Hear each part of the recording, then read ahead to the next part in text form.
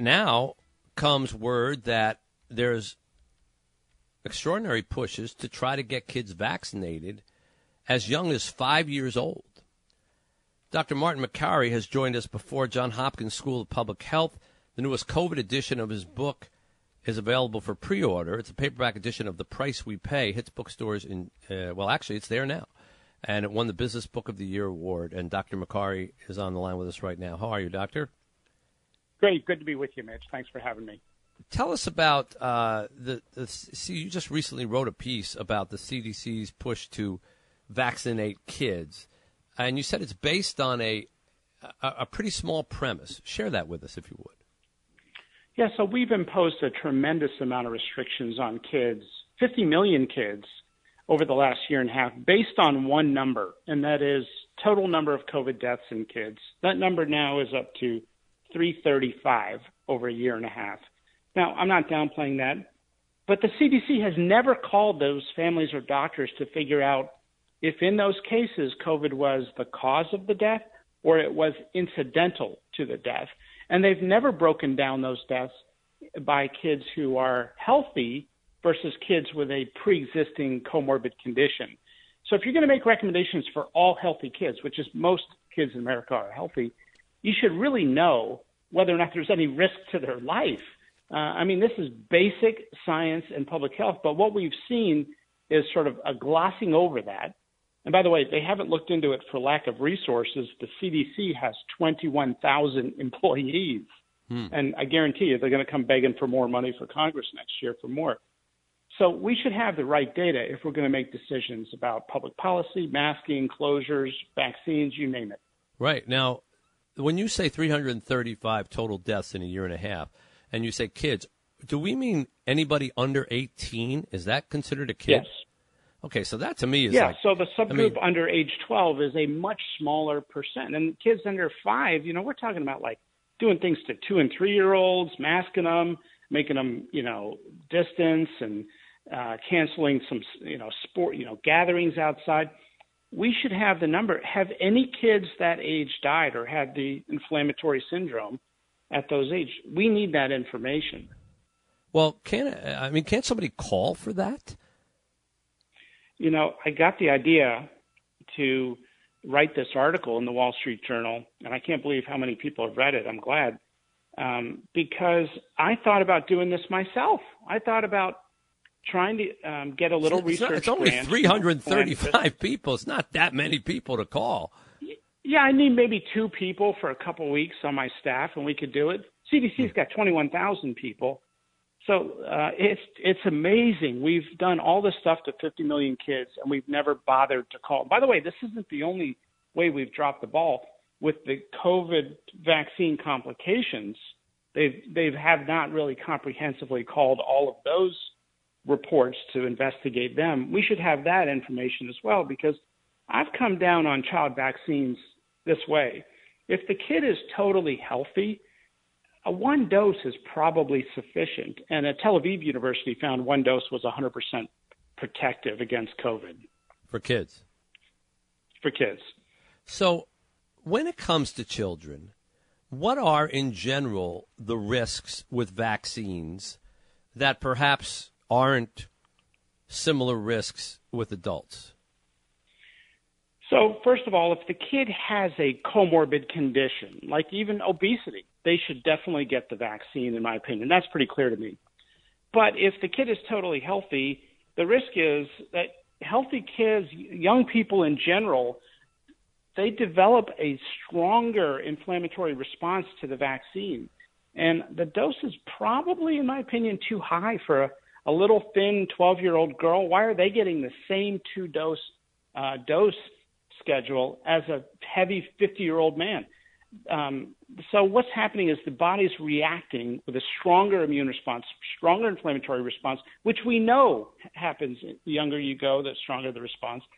And it's overwhelming the heart in some kids. About 50 per million will get hospitalized with some kind of heart inflammation.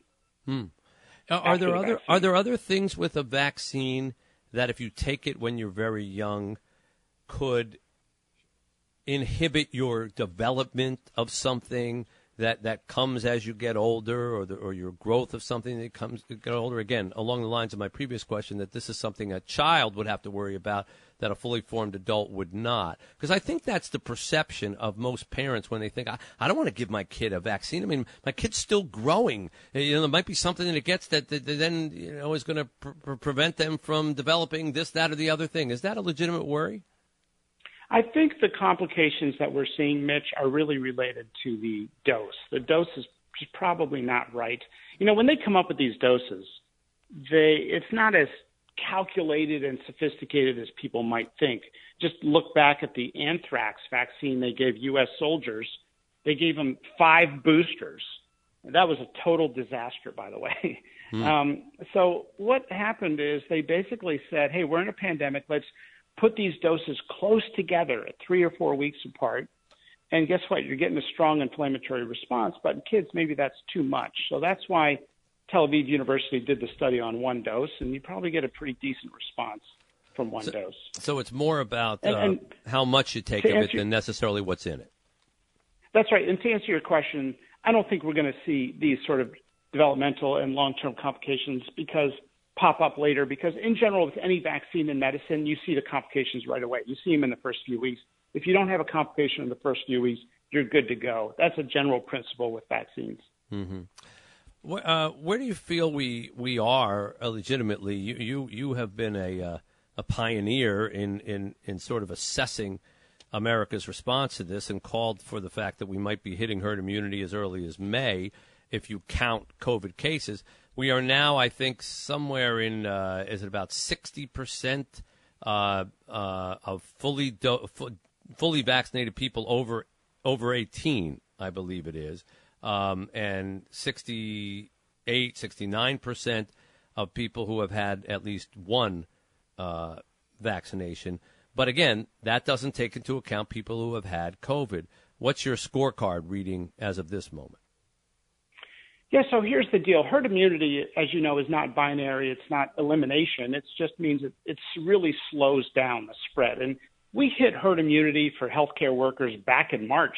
We hit herd immunity for seniors in May. Most of the country was there by late spring, and we started to have a normal summer. And then what happened, and nobody saw this coming, was India had a massive outbreak. We sort of let them hang to dry in the United States. We didn't help them with our vaccine surplus. We were throwing millions of doses in the trash. And out of that outbreak emerged a very contagious strain that right now is ripping through the non-immune communities in the United States. And there are pockets, mostly in the Southeast, where you're seeing it really rip through the unvaccinated. Now, when it rips through young, healthy people, it's hard for the virus to hurt someone young and healthy. We've always known that.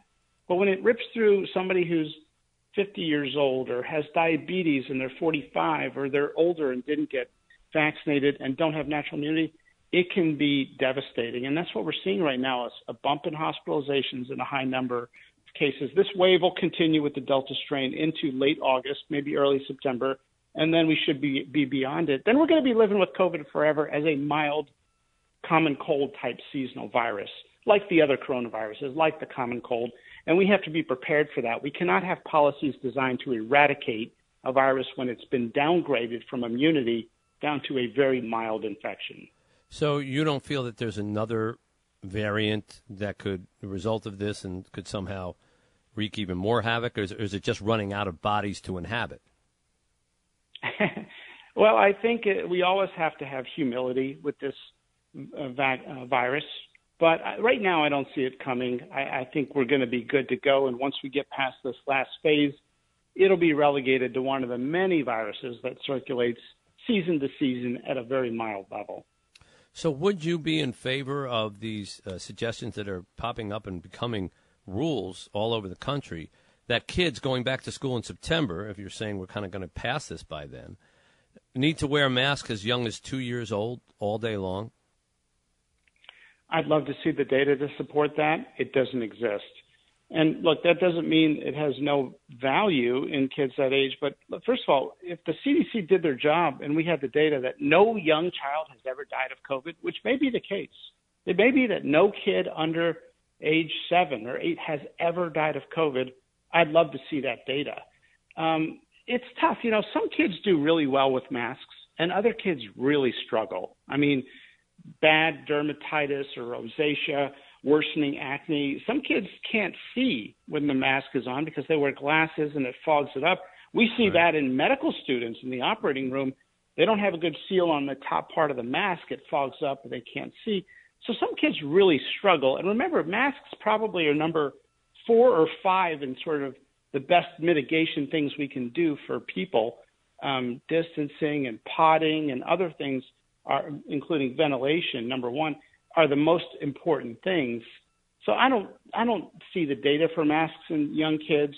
If people want to wear a mask, by all means, you should. But I don't see the data to support mandates.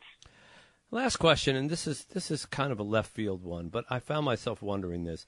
When I looked at the, everyone is so alarmed that the numbers are up in the southern part of the country, and I looked at the deaths.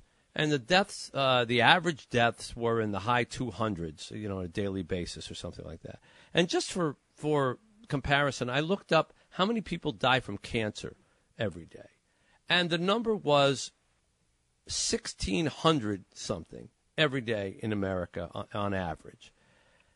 Which leads me to the question, if we, through the resources and the money and the challenges and the tax breaks and the and the funding at cancer, the way we did and have done and continue to do at COVID, would we make a quantum leap in our ability to tame that animal, which takes 1,600 people a day every day and continues to, and it kills annually as many people who have died from COVID total since it hit us a year and a half ago? Would we be able to make that kind of progress?